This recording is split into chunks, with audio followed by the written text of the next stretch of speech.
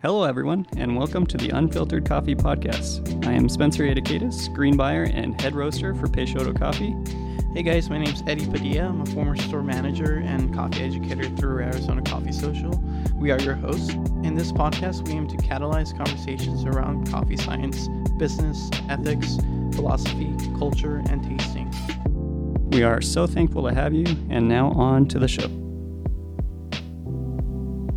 Hey everybody, today we're going to talk about coffee species and varieties of those species. Before we get into all this, we're going to start with some descriptions so you kind of know about the different words that we're using because they're specific to varieties. So Eddie's going to kind of dive into that, and then we're going to talk about some history, again, like the different species, some stuff about where it came from in Ethiopia, the genetic diversity, and the resistance, yield, and quality that is really important to the overall picture and kind of where we might be heading to crisis. And then maybe some flavor profiles on different varieties that are out there so we can put some words around those. But first, we're going to start with some descriptions from Eddie. So he's going to start us off here. Yeah, so we do hear varietal being used in the coffee world, whether it's concerning coffee directly or its relevance to agriculture.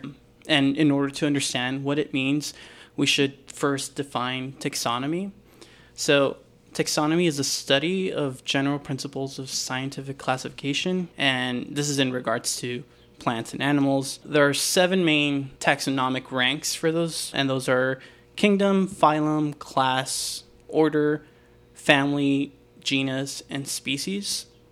And then after species, that's where it gets a little bit more genetically specific, and that's where variety comes. So variety is a naturally occurring variation within a particular species. And then another important thing to differentiate is varietal and variety. One example I like using with people is, so a farmer will grow the Bourbon variety coffee versus a barista will make you a shot of espresso with the Bourbon varietal, but we may use them interchangeably. I don't think it's that big of a deal, but there is a difference. Another thing to define would be cultivar, which is a term that comes from cultivated variety, meaning that specific plant was selected for particular characteristics.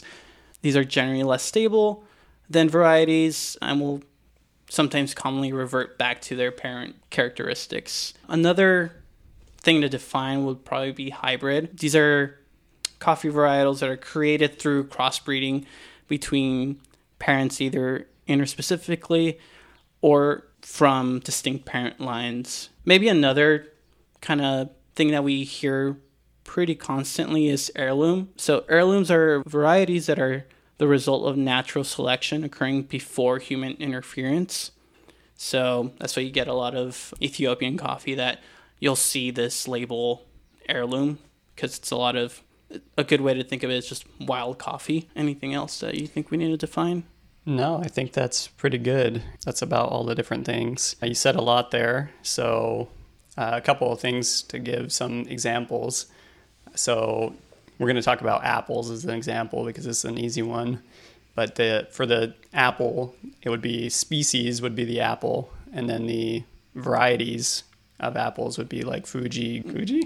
I think so. I think I'm talking coffee now. Honeycrisp. I know. Granny Lady, Smith. Yeah, all those kind of Red things. Delicious. Those would be like your varieties of apples, and so that goes a layer down, but they're all still an apple. So that's the general species there. And then when we were talking about cultivars a little bit, so yeah, that's something that's really important in coffee. It's where we're actually like trying to pick certain traits, usually based on its yield and its resistance, and actually trying to combine 2 varieties together for those traits. So you usually pick one variety with really good quality, flavor, and then you combine it with one that has really good resistance and yield and stuff like that. But what Eddie was saying there is that they can become unstable in that. And there's usually 5 different layers of stability, starting with like F1, which is completely unstable. And F5, I think, is the most stable version of a cultivar. So basically, they have to keep on breeding them together over and over again and going through generations, about 5 generations before they become an actual stable variety. And anything at like the F1 level can only be grafted to basically be replicated or cloned. So they'll have to actually cut off like trimmings and replant the trimmings to keep that going. So we have a lot of stuff that we're in the F1 and F2, F3 ranges, but they're not stable varieties yet, but could show a lot of potential for the future. So lots of important stuff there. Before we go too far into varieties where we're going to spend most of the time, I thought it would be important to talk about the species level a little bit. We're going to basically be talking about Arabica mostly this whole time, but there's actually some pretty important species out there that may be more important in the future, depending on the climate for Arabica and whether we can figure out some of these bigger issues that we'll talk about later. Yeah. One thing to keep in mind is that there are about 125 different species of coffee known in the world today, but we do stick to 2 of these species that are more commercially viable, which is Coffea arabica and Coffea canephora. So we'll lean a little bit more on Coffea arabica and its history and how there is a genetic bottleneck that we'll get into a little bit later. Yep. And the canephora is the main variety of that is Robusta, which a lot of people have probably heard about. So we'll talk a little bit about Robusta now, or canephora, the species. So this one is pretty much the best variety for yield and production and resistance. It can grow like anywhere. So they grow it at really low altitudes and it fruits really high. Yeah, it's resistant to all the major diseases like rust and all that that's plaguing Central America. And it also has about 50% more caffeine than Arabica. But the major downside for this species is that it is not very good. The quality is extremely low. It tastes extremely bitter, mostly because of the 50% extra caffeine, which caffeine's actually pretty bittering, and it's just known for really bad flavor profiles. So it's the dream for everything else other than flavor, which is what we were looking for in specialty. So it doesn't really get to shine in our realm very well. I think I've tried it once, and that was at Infusions Cupping, where Paul roasted. I don't know. He has this thing about Robustas. I don't know why, but I tasted it and Jesus, it was terrible. Yeah. Like cigarette butts. It was so bad. But it does have certain traits that we'd want in Arabica, but it's just not possible. Yeah. I think we're going to talk a little bit more about this later on, but I heard a really good analogy for varieties and species, and they basically have a toolkit of things they can deal with. It can grow anywhere, and it's really strong. So it's planted for most all of commodity coffee is Robusta. So if you've had a lot of Folgers or anything in your past, you're probably drinking Robusta and that. And it's planted all over the place. A couple other fun species that have been actually pushed into specialty because they actually have higher quality. Like Eddie said, there's 125 species, so we won't talk about all of those. And a lot of them aren't even fruiting, from what I understand. But these ones actually fruit a lot Arabica. So the first one is called Racemosa. This one was found in South Africa.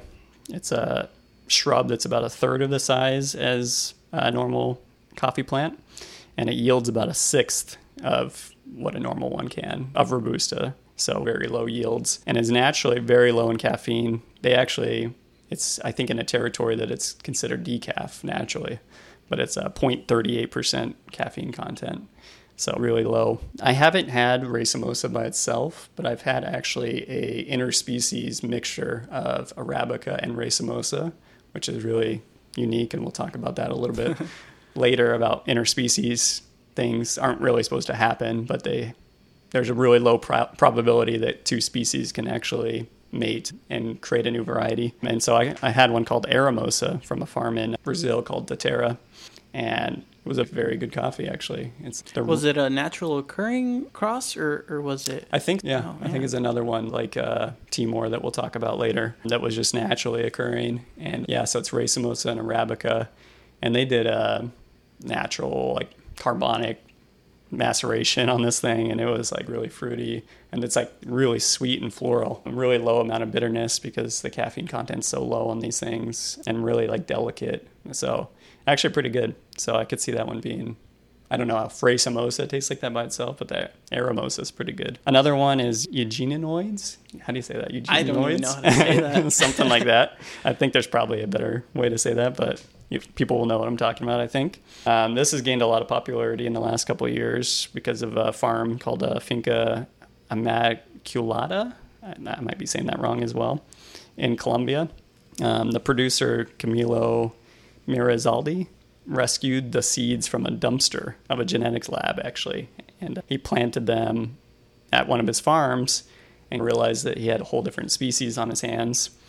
So once he had cultivated this thing, which again is it's a half the caffeine of Arabica, so lower caffeine and really low yields. It said 320 grams of green coffee per tree, which is nothing. That's like absolutely nothing. And then they have these really small cherry sizes. But the flavor on this thing blew everyone's mind. I've had a couple of these now, and they just like distinctly like cereal milk, bubblegum, like really sweet, almost like a purple yam, like really starchy sweet. Have you had one of these? Yeah, again, infusion. Yeah. I had one that Patrick had sourced and then they roasted it, and we tried it at the public cupping. And yeah, it was interesting.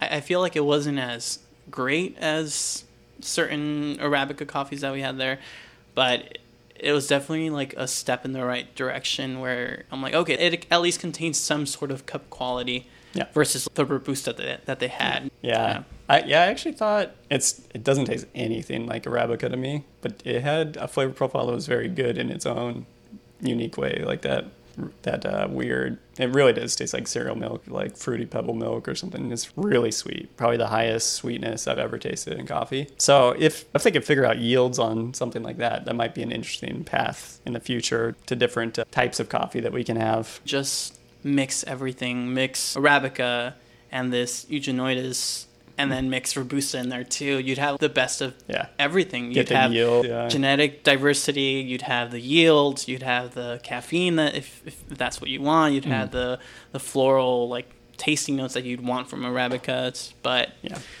we're not there yet. Yeah, that's hard to do. Yeah, it's hard to mix them like that and actually get it to work out the way you want. The last one that's been newer, there was just recently an article, so this might just be a recent thing, and it might not pan out to be anything. It's called Stenophilia. So this one just had a really big article about it, and people are starting to talk about it a little bit because it has the diversity of Robusta, so it can grow in, I think they were saying like 7 degrees Celsius hotter degrees than Arabica, which is about, that would be about 20 degrees hotter than Arabica in Fahrenheit. Around there, which is huge because that's a big part of what people are really scared about Arabica, is that if climates do start heating up in a lot of these countries, like in Central America where it's already hotter, that Arabica is not going to be able to survive anymore. So this one being able to grow in temperature ranges that are closer to Robusta is pretty important. And I guess this one was a dominant species in the early 1900s, actually. It used to be the most sold one, like France, I guess it was the biggest buyer of this coffee. But then Robusta started getting planted and just had better yields. And so people just started replacing this species with Robusta, and it actually went extinct. But it's actually found in Sierra Leone, which is really interesting because we don't have any coffee coming from Sierra Leone. And the flavor is supposed to be like as good as Arabica, they say. This one I don't have any experience with, so I'll take it with a grain of salt that they say that. But they explained it like pretty close to how Arabica would taste. And so now they're going to try to cultivate it and actually get it back into production. And it actually may have that magic combo that Arabica has of flavor and yield, but even with extra temperature resistance and disease resistance, that it might be able to help us in the future where if Arabica gets threatened.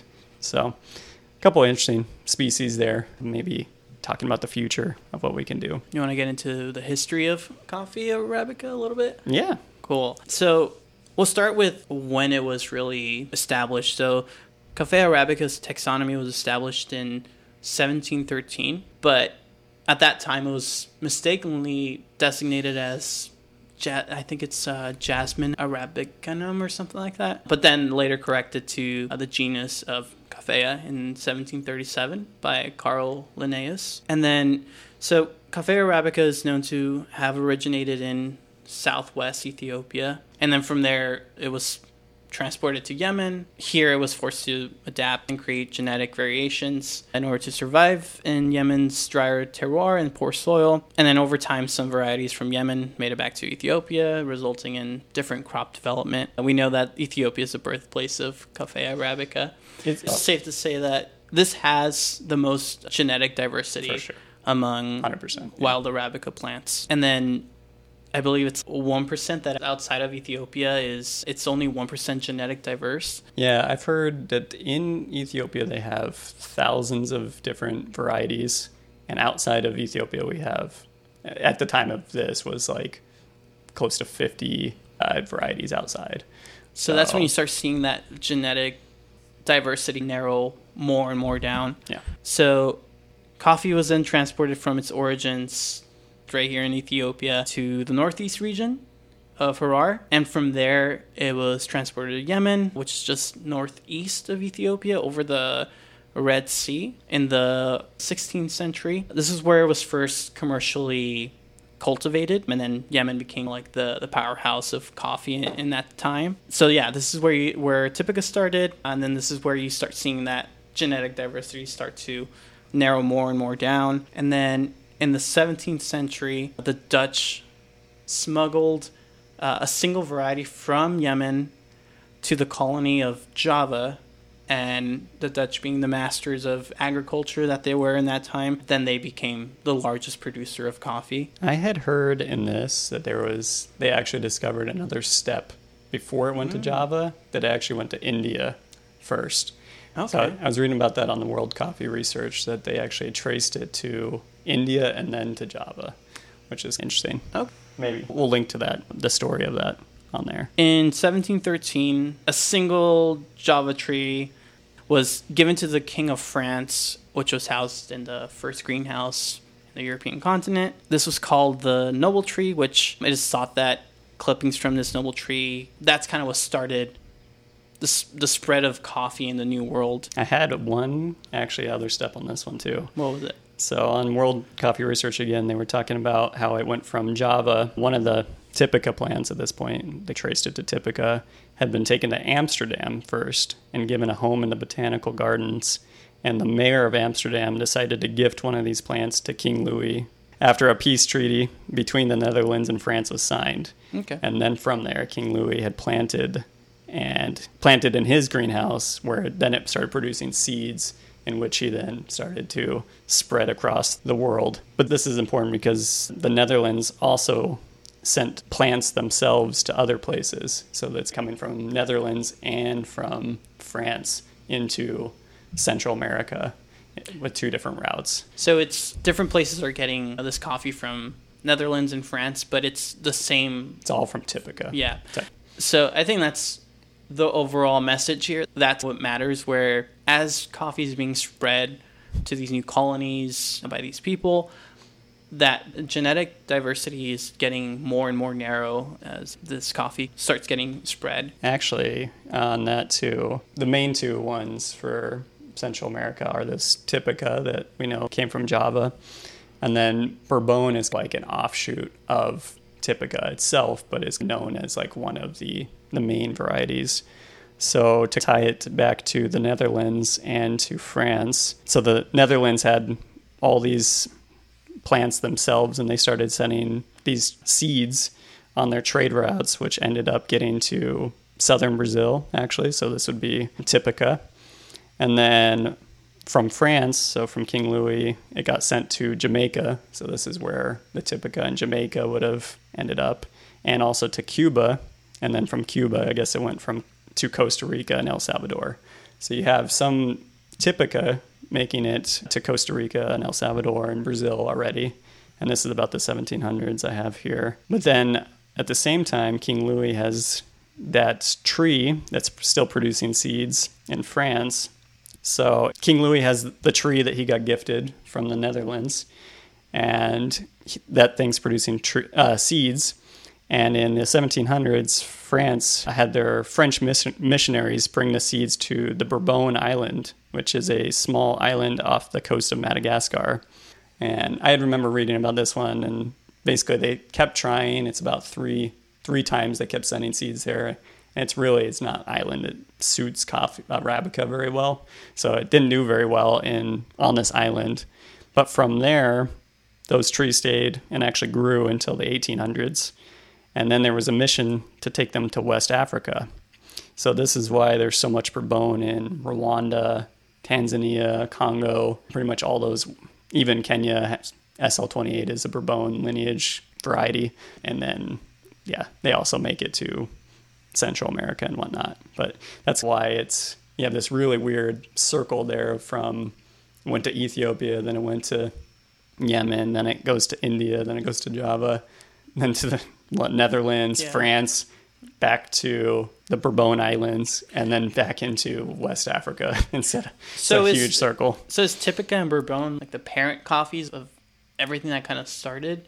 They say that Typica is the parent, Bourbon being actually an offshoot of Typica, but so Bourbon's a parent as well in a way. Is a mutation of Typica when it was transported to the island of Bourbon. At some point when it went into the Netherlands or France, the seeds that were getting produced created spent all that time in the Bourbon island, so it probably mutated a little bit while it was there or something, and it became its own variety, but it came from the Typica trees from Java and all that. I also had an interesting note, actually, before we get too far, about the Yemen trips. The major port in Yemen was called Al Mocha Port, and that was the one where they were transporting most of the coffee out. And the other place it made it to was Java back in the day.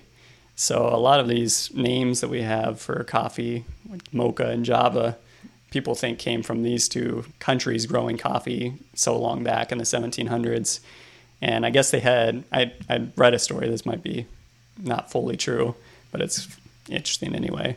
But they had like distinct flavor profiles coming from Yemen, having a very unique flavor profile if you ever had those. And then also Java having its own unique flavor profile. And so they would mix the two in a blend and got like Mocha Java or Java Mocha blend. And that was like a big thing way back when, hundreds of years ago. So a lot of people think that like the names Mocha Java that we use all the time came from that lineage, like it getting spread throughout those countries early in, and those becoming like huge sales points because they both had such unique flavor profiles even hundreds of years ago that they blended them together and all that. So I thought that was cool. So yeah, that's about all I got there. So that's where Typica and Bourbon came from. Yeah, so varietals get talked about a lot, but overall, why does it matter? Yeah, this is where the genetic diversity that we keep on talking about plays a big effect. So when you have landrace varieties like there are in Ethiopia, which landrace are basically just varieties that have grown wildly. You can call them heirloom as well. Landrace is the words they're trying to use now. But these are like what's happening in Ethiopia, where they spent hundreds of years there mutating and basically like exchanging these tools in the tool belt upon each other and basically making a lot of diversity and basically having all kinds of tools to handle all kinds of different situations. So if it gets really hot, they can handle that. If it gets really cold, they can handle that. If there's a new disease, they can handle that. And even if there's a disease, there's so much diversity that it might only kill one variety, but there's 1,000 other varieties there. So it's not the end of the world. Where in Central America and South America and even in Kenya, in West Africa, where they have just these Bourbon varieties, you don't have any of that diversity. So when there is disease, like the leaf rust disease that we all talk about, and it affects Bourbon or affects Typica, it basically affects the entire continent worth of coffee, which Brazil and all the Central American countries are some of the biggest producers of coffee in the world, actually are the biggest. And they're all basically on the Typica lineage. What you start to see is if climate changes and they can't live in it, or if we get new diseases, or if leaf rust disease gets worse or anything like that, we risk losing everything. And Yeah, because we're just banking on Arabica. Yeah. That's the only species we're banking on. Yep. Yeah, we have varietals, which might lead you to think that there's a lot of differences, but they're genetically very similar, and it makes 70% of the global production is Cafe Arabica. And I read in World Coffee Research that's like the least genetically diverse crop species in the world. Yeah. So anything from like rising temperatures, weather like wind, certain pests or disease. Like, really sensitive. Yeah, if Typica or Bourbon, if that certain plant is affected by this, then it's just going to affect everything, and that means mass crop loss. Yeah, and this is like a real thing. If anyone's familiar with the history of bananas, for whatever reason, this actually happened. So the banana that everyone knows in the early 1900s actually is completely extinct now. And this is actually where a lot of our banana flavored things got their flavor from. So like runts that don't taste anything like our bananas that we eat now are actually based on this initial banana that had this very unique flavor profile. It was a lot sweeter and actually had a peel that was like really slippery. So that's why all those old cartoons had them slipping on bananas, where actually like they're not that slippery now, because it was actually a whole different variety of banana. And the ways bananas work is that you can't grow them from the seeds. You actually have to clone them infinitely. So once there was a disease that wiped out this species of banana, it literally killed everything, and they had to pick a new species that kind of tasted similar to the old one and start cultivating that and basically replant all of Central America and even parts of Mexico and all that, anywhere that was cultivating bananas, because it literally went extinct. Damn, I should have brushed up on my banana history. I'm sure our listeners have a really good I'm sure everyone knows that that little tidbit. That's interesting. I didn't know that. But it's a perfect example like of what happens here. So that's why it's important. So any of these, the species level Arabica is actually not too bad, because at least we have a lot of varieties with different things they can do basically to deal with problems. The problem with us is that we only have a few of those varieties outside of Ethiopia. So Ethiopia is probably, if something bad happens to Typica or Bourbon varieties, Ethiopia will probably still be okay in the grand scheme of things, because they have so much genetic diversity within Arabica species there. But the rest of the world will be really hurt in that. Yeah, because we do have varietals that do have tolerances. Some are grown specifically for resistance against pests, disease, drought. I think, what is it, SL28 is drought resistant. Yeah. Whereas some in Costa Rica might be resistant to wind. And then we have others that are more productive. Yep. So there are some varietals that are more productive. Even convenience. I forgot which one. I believe it's Caturra. That's like a dwarf variety. So that's done to make it easier to harvest. You don't want like a 6-foot Typica, whereas it's so tall that you have to bend the branches or something to get the cherries. Things get like 15 to 20 feet tall. Yeah, so like you can't pick them by hand. Yeah, so you can only imagine like a mountainous area having a Typica there. Like it just doesn't make sense. So there are certain like dwarf varieties that are cultivated. Yeah, I think this would be a good time to talk about the Timor mixture that happened. So like we talked about earlier, interspecies mixtures can happen, really low probability that they can actually come together and make a new species. But it actually happened in Timor, which is a country close to Indonesia. And it's basically an island, and it had both Canephora. Arabica and Canephora. Yeah, Arabica and Canephora growing in the same area, basically. And it hit that really low probability that they could actually combine, and they created a new variety within Arabica with genetic parts of Robusta in there. Yeah, So, which is highly productive, Yep. highly resistant. The cup quality is definitely superior than Canephora, but you do still taste some of that like weird bitterness that you get from Canephora. yeah, so this is like a miracle variety, because it has a lot of the flavor profiles of Arabica, but then it has all the resistance from pests, and it has all the yield and all the stuff that we love about Robusta. So this is actually something that they're really working on now, because once that happened, since it's Arabica still, but it has these pieces of Robusta, it can mate with all the different Arabica varieties. And so now we're combining it with all kinds of different Arabica varieties and basically making new cultivars that have a little bit of this Robusta genetics in there, but are basically mostly focused on the quality parts of Arabica. And so when you mix those two and you get a stable variety out of it, then you get to enjoy both those things. So a lot of the varieties that we now enjoy in Central America they call these Sachimor varieties, and this is that mixture. So varieties like Castillo or Catamor, even F1 varieties that they talk about a lot, have mixtures of this.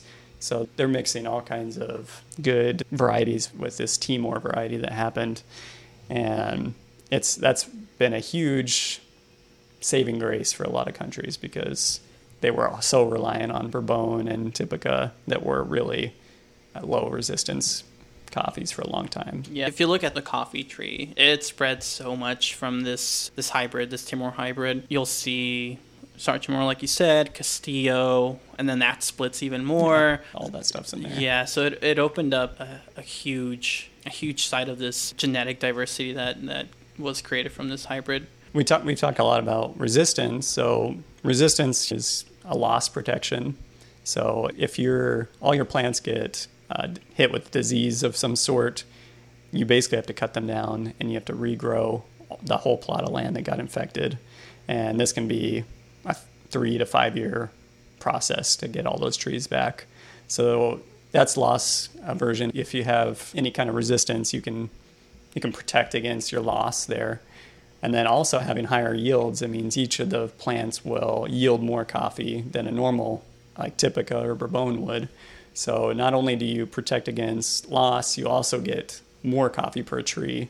So if you can get both those things, and then like wind resistance, all that kind of stuff, other disease resistance, so you're not losing as much, you can get all those plus quality. You've hit the gold mine really for farmers, and it's saved a lot. Most of all Colombian coffees have some sort of Timor hybrid in them these days. It's really hard to even find pure like Typica or Bourbon in these countries, and usually now you pay a premium actually for those, because the risks that the farmer bears for those coffees and the extra prep they have to do to keep them from getting hit with disease and all that costs so much more that finding them is hard these days.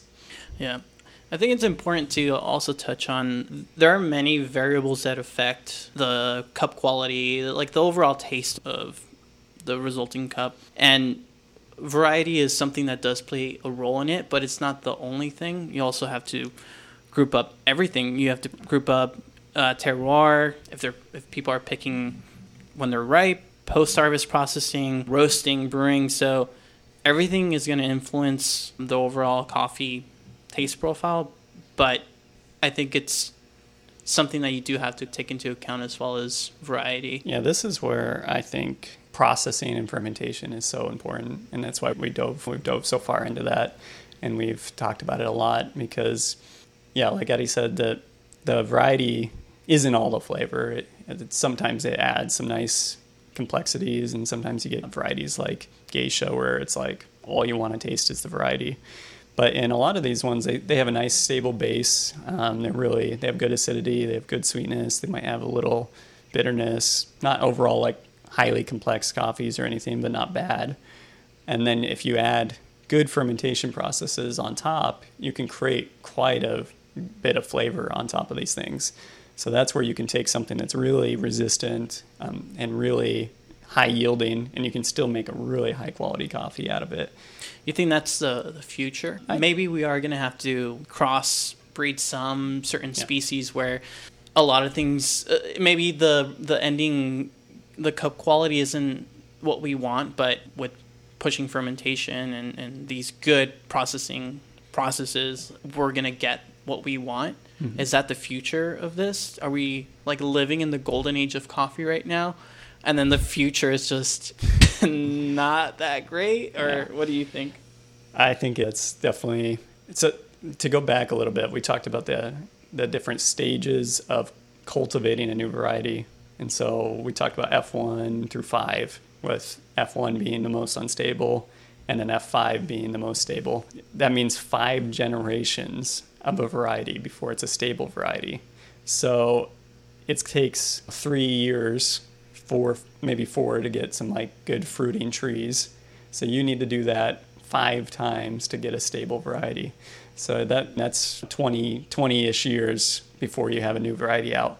So maybe we're worked a lot in the last 40 years on this, and we have some pretty good varieties now. New things keep popping up, and if it takes us 20 years to make a new variety to fix the problems, there's got to be these intermediate steps where we figure out what we can do with other varieties that maybe don't have the best flavors now, but maybe they can process them to make them taste good. Well, we figure out how to get a variety that can deal with the new problems. Pessimistic about this, tough. that enjoy coffee now, because coffee's amazing right now, but it might get worse before it gets better. Yeah, if it takes that long, that's a little scary. Fortunately enough, we've been doing a lot of work there for the last 20 years, and hopefully there's always things being made into F5 level. So maybe we'll get a new variety that's really special soon, because they've been working on it for the last 20 years. But there's always those gaps, and you have to deal with what you got.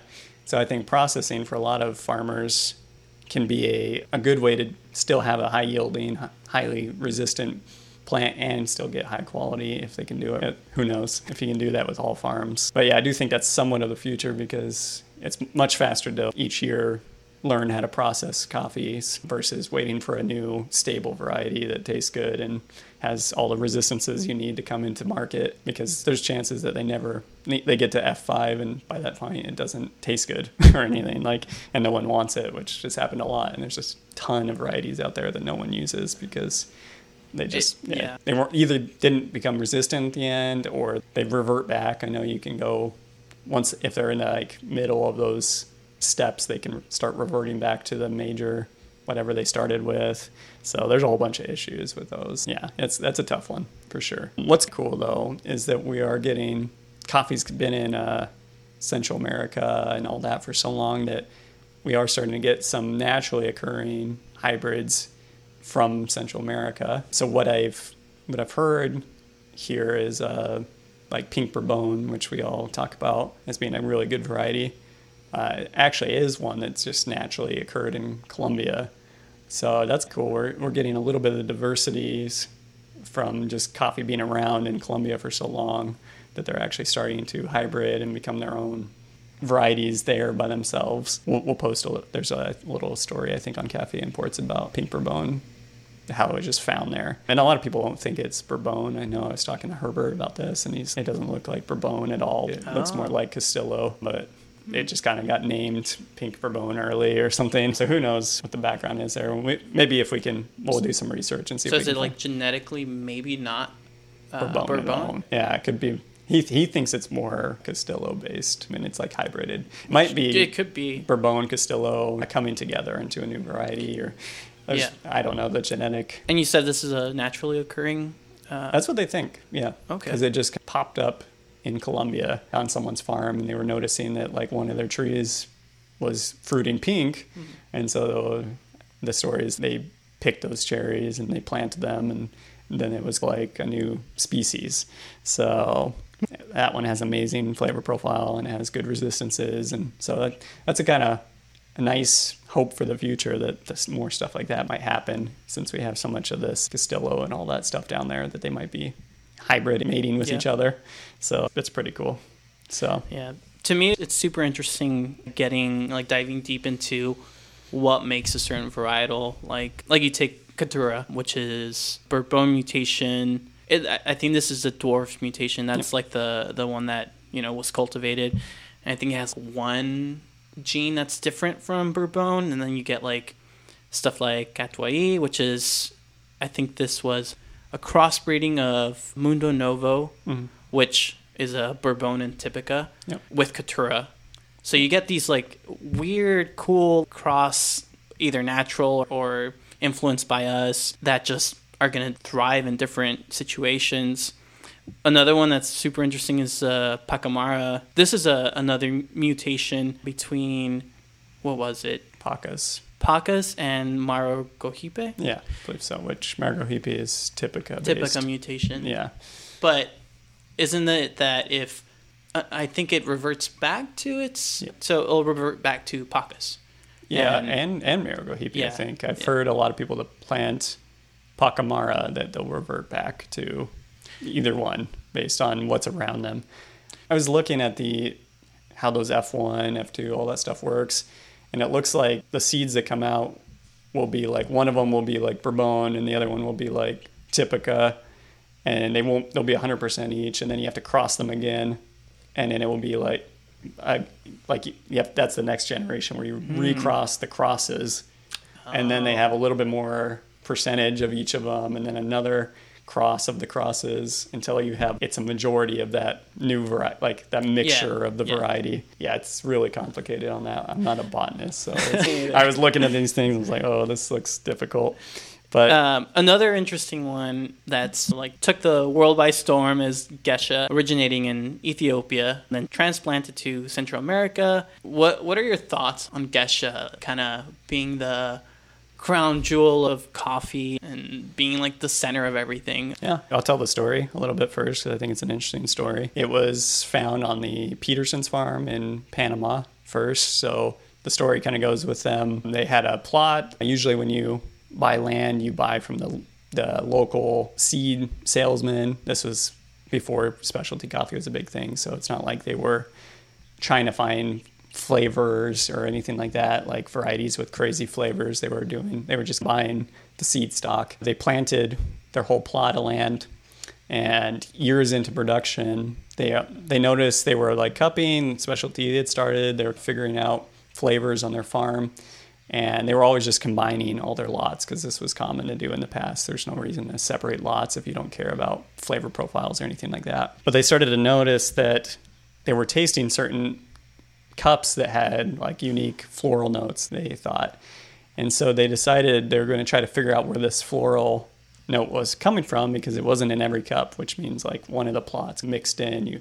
Every once in a while you'd cup it and you'd taste it. So they decide one year they're going to separate all of their lots, and they start cupping it, and they find that they have one plot of land that's cupping like incredible. And so this is where they've basically discovered that they have this geisha variety, which no one knew about at that point, on their land. And they separated that year, and I think they enter into Cup of Excellence, like win the Cup of Excellence, because it's just so much better than all the other coffees. And if you've tasted this one, this is like the original geisha, so where it all started.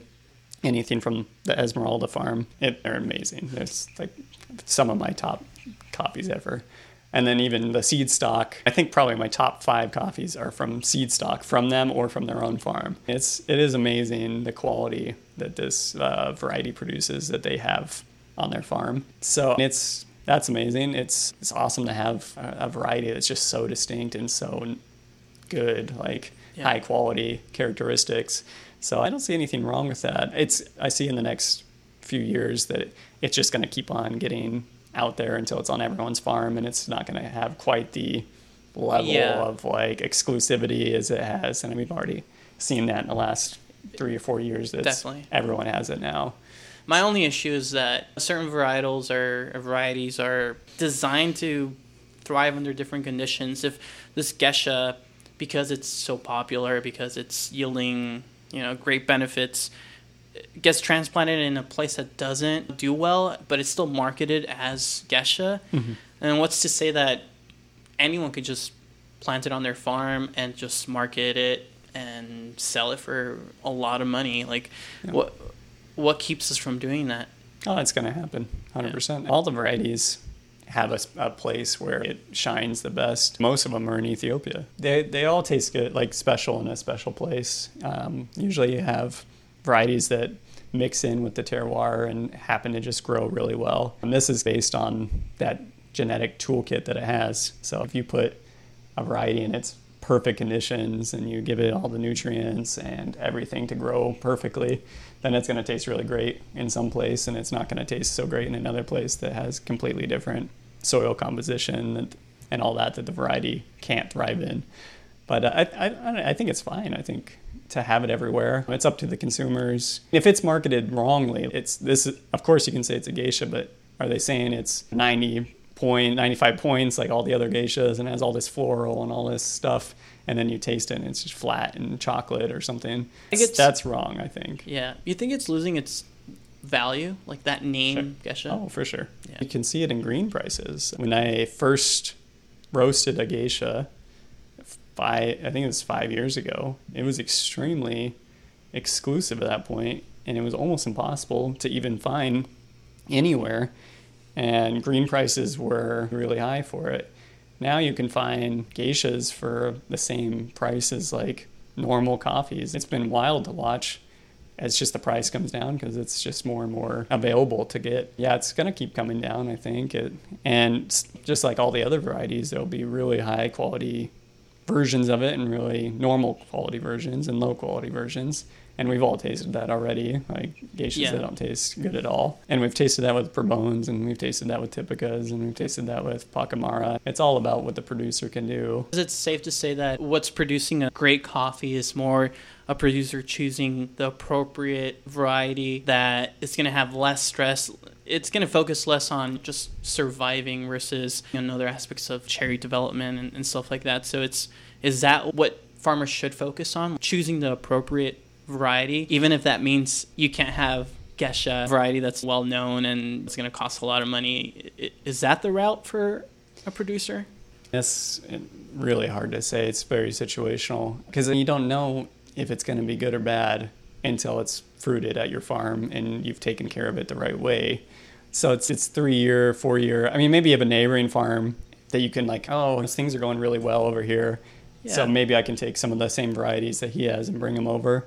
But yeah, that's true. You don't know if it's going to do well or not. So all you can see is this farm in wherever is doing really well with this variety. If I think I can grow it and do it well, I could also sell it at a premium because this other farm's doing it. And I think that's up to the farmer at that point. If the risk reward is right for them to put that 3 to 5 year bet down and think that they can grow it correctly, then that's up to them. If you have cash on hand and the space on your land and the extra resources to put into it, that's probably a worthwhile bet to put some geisha there, and maybe it's amazing. It's just that risk. Yeah, and even if it's not, you sell it like the same as your other coffees, and it's still a decent variety. I think geisha is actually, you might be able to look this up on World Coffee Research, but I think it's actually decently resistant. And it's actually decent yielding for a lot of these varieties. So even at the worst case, if it yields okay and it's resistant, so you're not really risking downside like loss. And it's not even a bad variety, even if it doesn't taste amazing. It's just like another normal variety at that point. Yeah. How's your geisha doing on the Peixoto farm? This year looks really good. So this is, and now it's now it should be doing well. Excited. Yeah, it looks really good this year. The trees have grown substantially. They were, I think, up below my waist the first year. Oh man. And now they're, I think, taller than me. So they're really growing. They're fruiting really well this year, and they look beautiful all the way across. Yeah. Some issues that I've heard from some people growing geisha in, I think, Colombia, is that the root system is it's not extensive, it's pretty shallow, and it gets knocked down easily. By wind? Yeah. On the Peixoto farm, there's not a lot of things like that and stuff that are gonna mess with it, right? There is, but we have the ability, since we're not on a cliffside like a lot of people in Colombia, that we can actually build wind barriers with sugarcane and banana trees actually. So most countries they can do this if they have space on the farm for really your nice crops and actually all of it. You'll build wind barriers with trees. Yeah, and that kind of leads us into innovations on the farm level for certain varieties. So Ethiopia has kind of this natural canopy. Are producers doing that? Planting other certain crops to build coverage for shade? Are they doing it for wind too? Stuff like that? Yeah, there's a bunch of things that you build those for. Mostly, shade and wind are big things. If a cherry sits in the direct sun the entire time that it's growing, and one that sits in complete shade, they're going to have very different flavor profiles based on that. And sometimes the ones in direct sunlight will over ripen very quickly, and so you'll get this really uneven ones because you'll have cherries that are exposed, and then you'll have cherries that are underneath the leaves on the same tree. So the ones that are exposed will be fully ripe 3 to 4 weeks before the ones under the leaves of the same tree. If you can just shade the whole thing, then you'll have a more even ripeness, and you'll also maybe even slow the maturation down in general, which has been, people think would lead to better flavors, right, better density of the seed itself. Yeah. But yeah, there's a lot of innovation around like how we can build canopies, natural canopies, and wind blockage with like sugarcane, banana trees, things that you could like also sell as a side crop and kind of help subsidize your farming costs in a different way as well. So people are thinking about how they can best do that. So right now we have avocado trees in Brazil that I guess they're great because in Brazil they have these really big canopies that kind of shoots up really high and then it kind of goes really far across. And then the roots, for some reason, don't compete for the same things that the coffee trees want. Oh. And so they're looking for different minerals or whatever in the soil than the coffee. And so you can actually kind of plant them like within the rows without it compete for all the nutrients there. So that's cool. Yeah, that's why. And then they'll have banana and sugarcane a little further out, like usually like a road width away from the trees, because those actually do compete. But they stand up really tall and like grow bushy, those wind barriers. Or they use like eucalyptus trees and stuff as well. So we have some eucalyptus down there. Right. Yeah. Another thing that goes with disease and pests and stuff is leaf rust, like coffee leaf rust.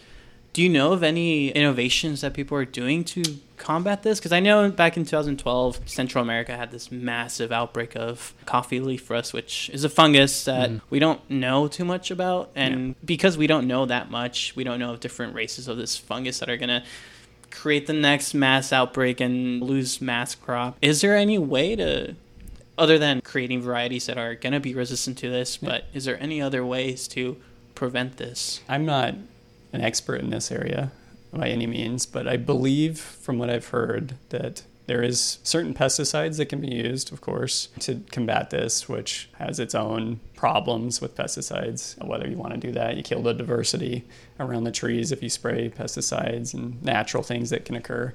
So I think there's pesticides that can help with rust. I'm not 100% there. Also, there was like organic versions where they were saying to put, I want to say it was like lemon balm oil or something like that with hit or miss.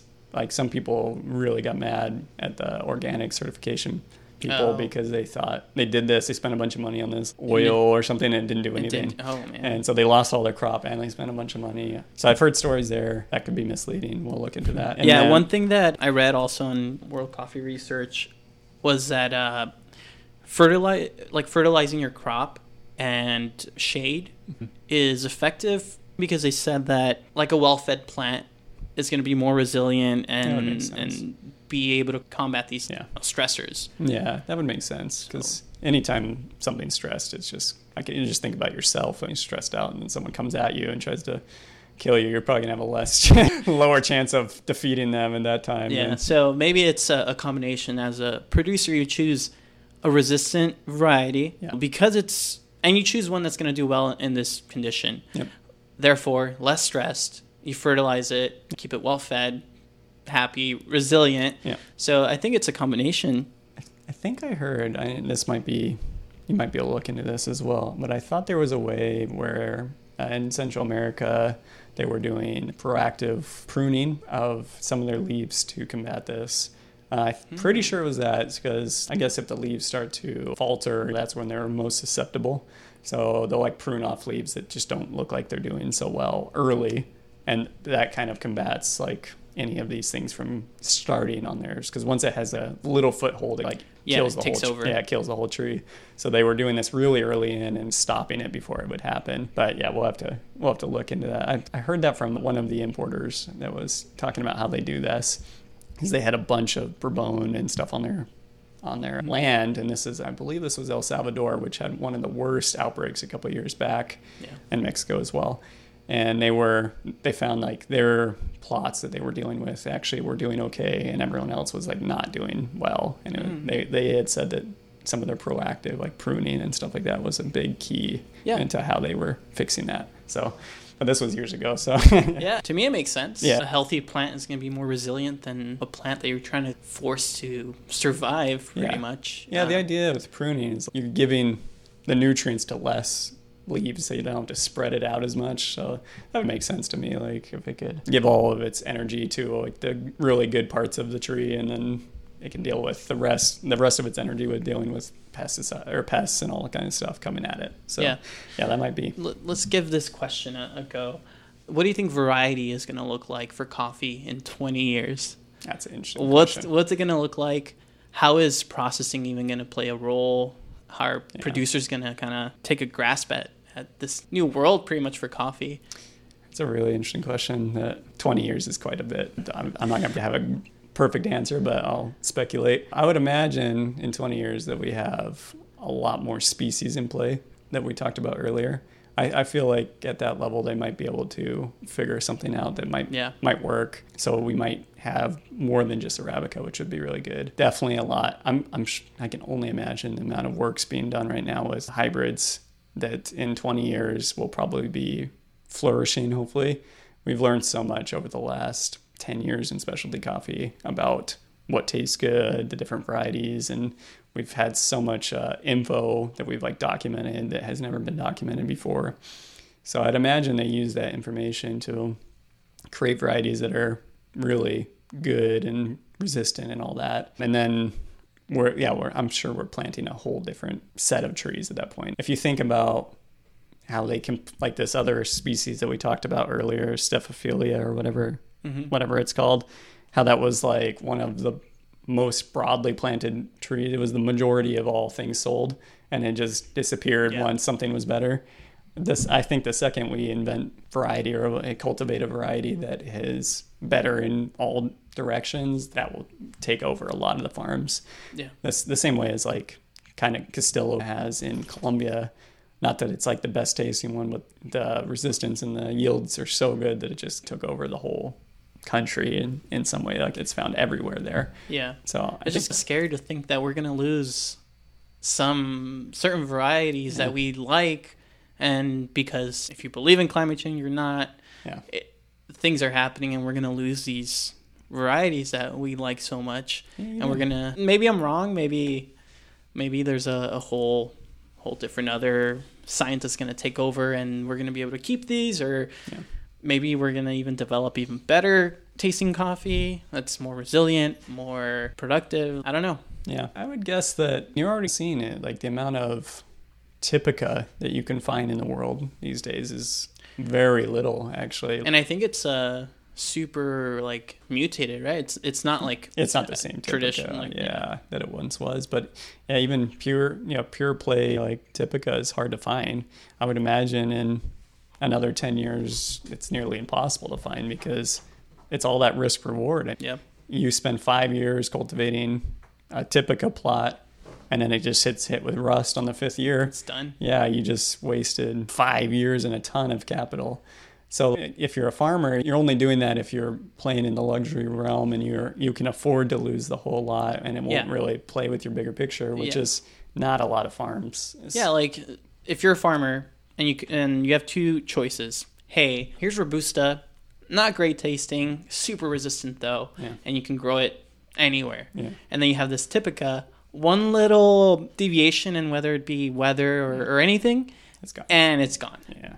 So it's not a hard calculation to make if you're living off this crop. Like Do you think producers are seeing this and saying maybe it's time to switch to not specialty, and maybe the demand might be there, but the risk is just not worth it for me to take? That's a really easy calculation, because when you're outside of specialty, it's all based on the C price. That's true. And so when you look at the C price that's rising, I think it's at its highest point in many years today, that calculation becomes really easy, because you can say I'm making, if it's $1.50 a pound, whatever, I think it's $1.35 or something right now, anywhere in that range, and your cost of production is $1, then you're making 35 cents a pound on something commodity that you don't have to care about the quality. You can sell every little bit of the defects and everything, versus what you may get in specialty if it's good, maybe a couple, $2 $3 a pound, but you have the risk of not being able to sell anything. So if it's a for sure 35 cents, 50 cents a pound, whatever your cost of production is versus the C price, it becomes a pretty easy calculation. So I was actually just talking to Herbert about this, that like the coffees that are regionals, like coffees that aren't like farm specific, and these like 84, 85 point coffees are just all going to commodity because the people, they aren't making that much more in specialty with it because it's not high enough quality to fetch the big bucks.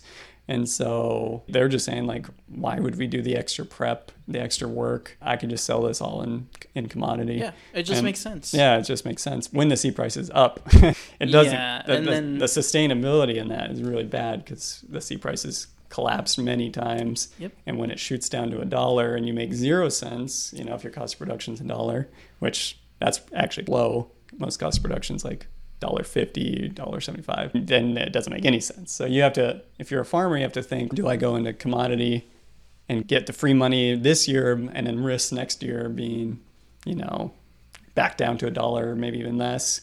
And can I get back into the specialty market? Because if you have a bunch of connections and like you're selling in specialty, and then one year you're like, yeah, I'm not going to sell to you guys this year because I can sell in commodity this year and make a quick buck, then maybe you broke those relations and then you can't get back into the specialty market. So that's another, risk reward thing you have to think about your relationships over the long run. So essentially you have everything going against specialty coffee. Yeah. Yeah.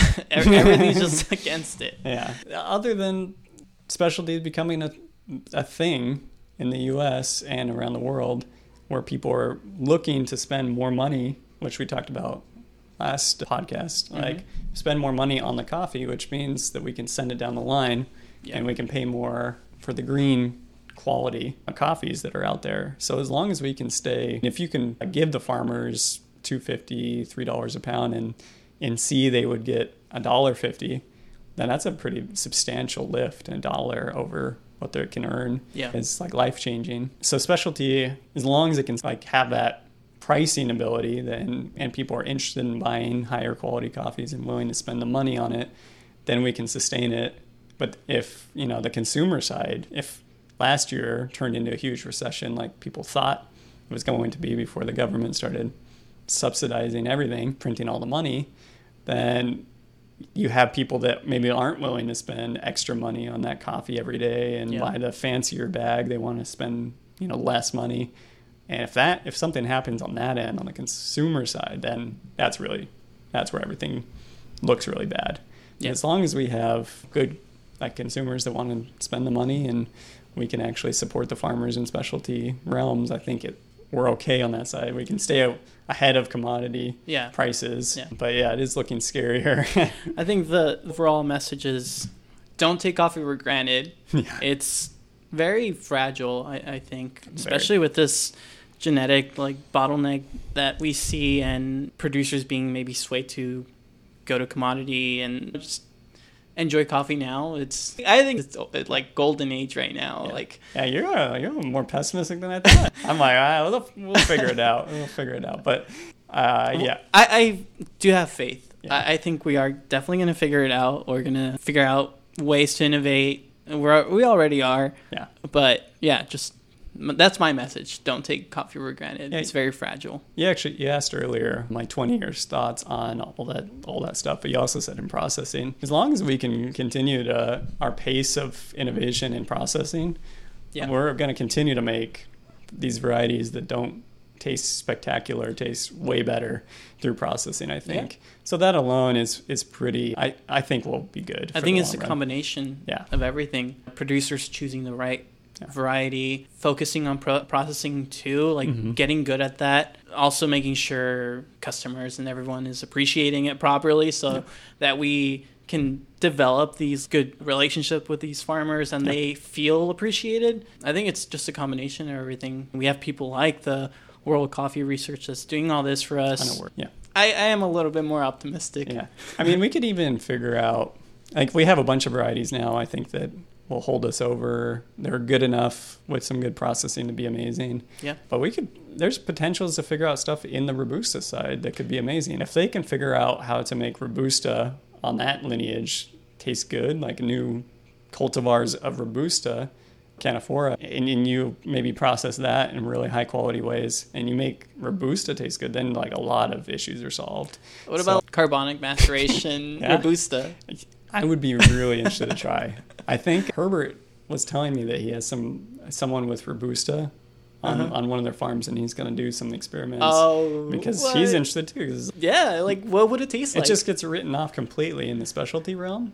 And so no one's even trying. Like no one's, I'm going to take this Robusta and make it taste good because there's and no that's chance. The problem. Right? That's why we're having this genetic crisis. But if you figure out that, then like we're golden, right? Look at all the places that can grow Robusta, and I'm sure it can be grown better because no one's trying to grow it well now. It's because it's just completely looked at in a bad light.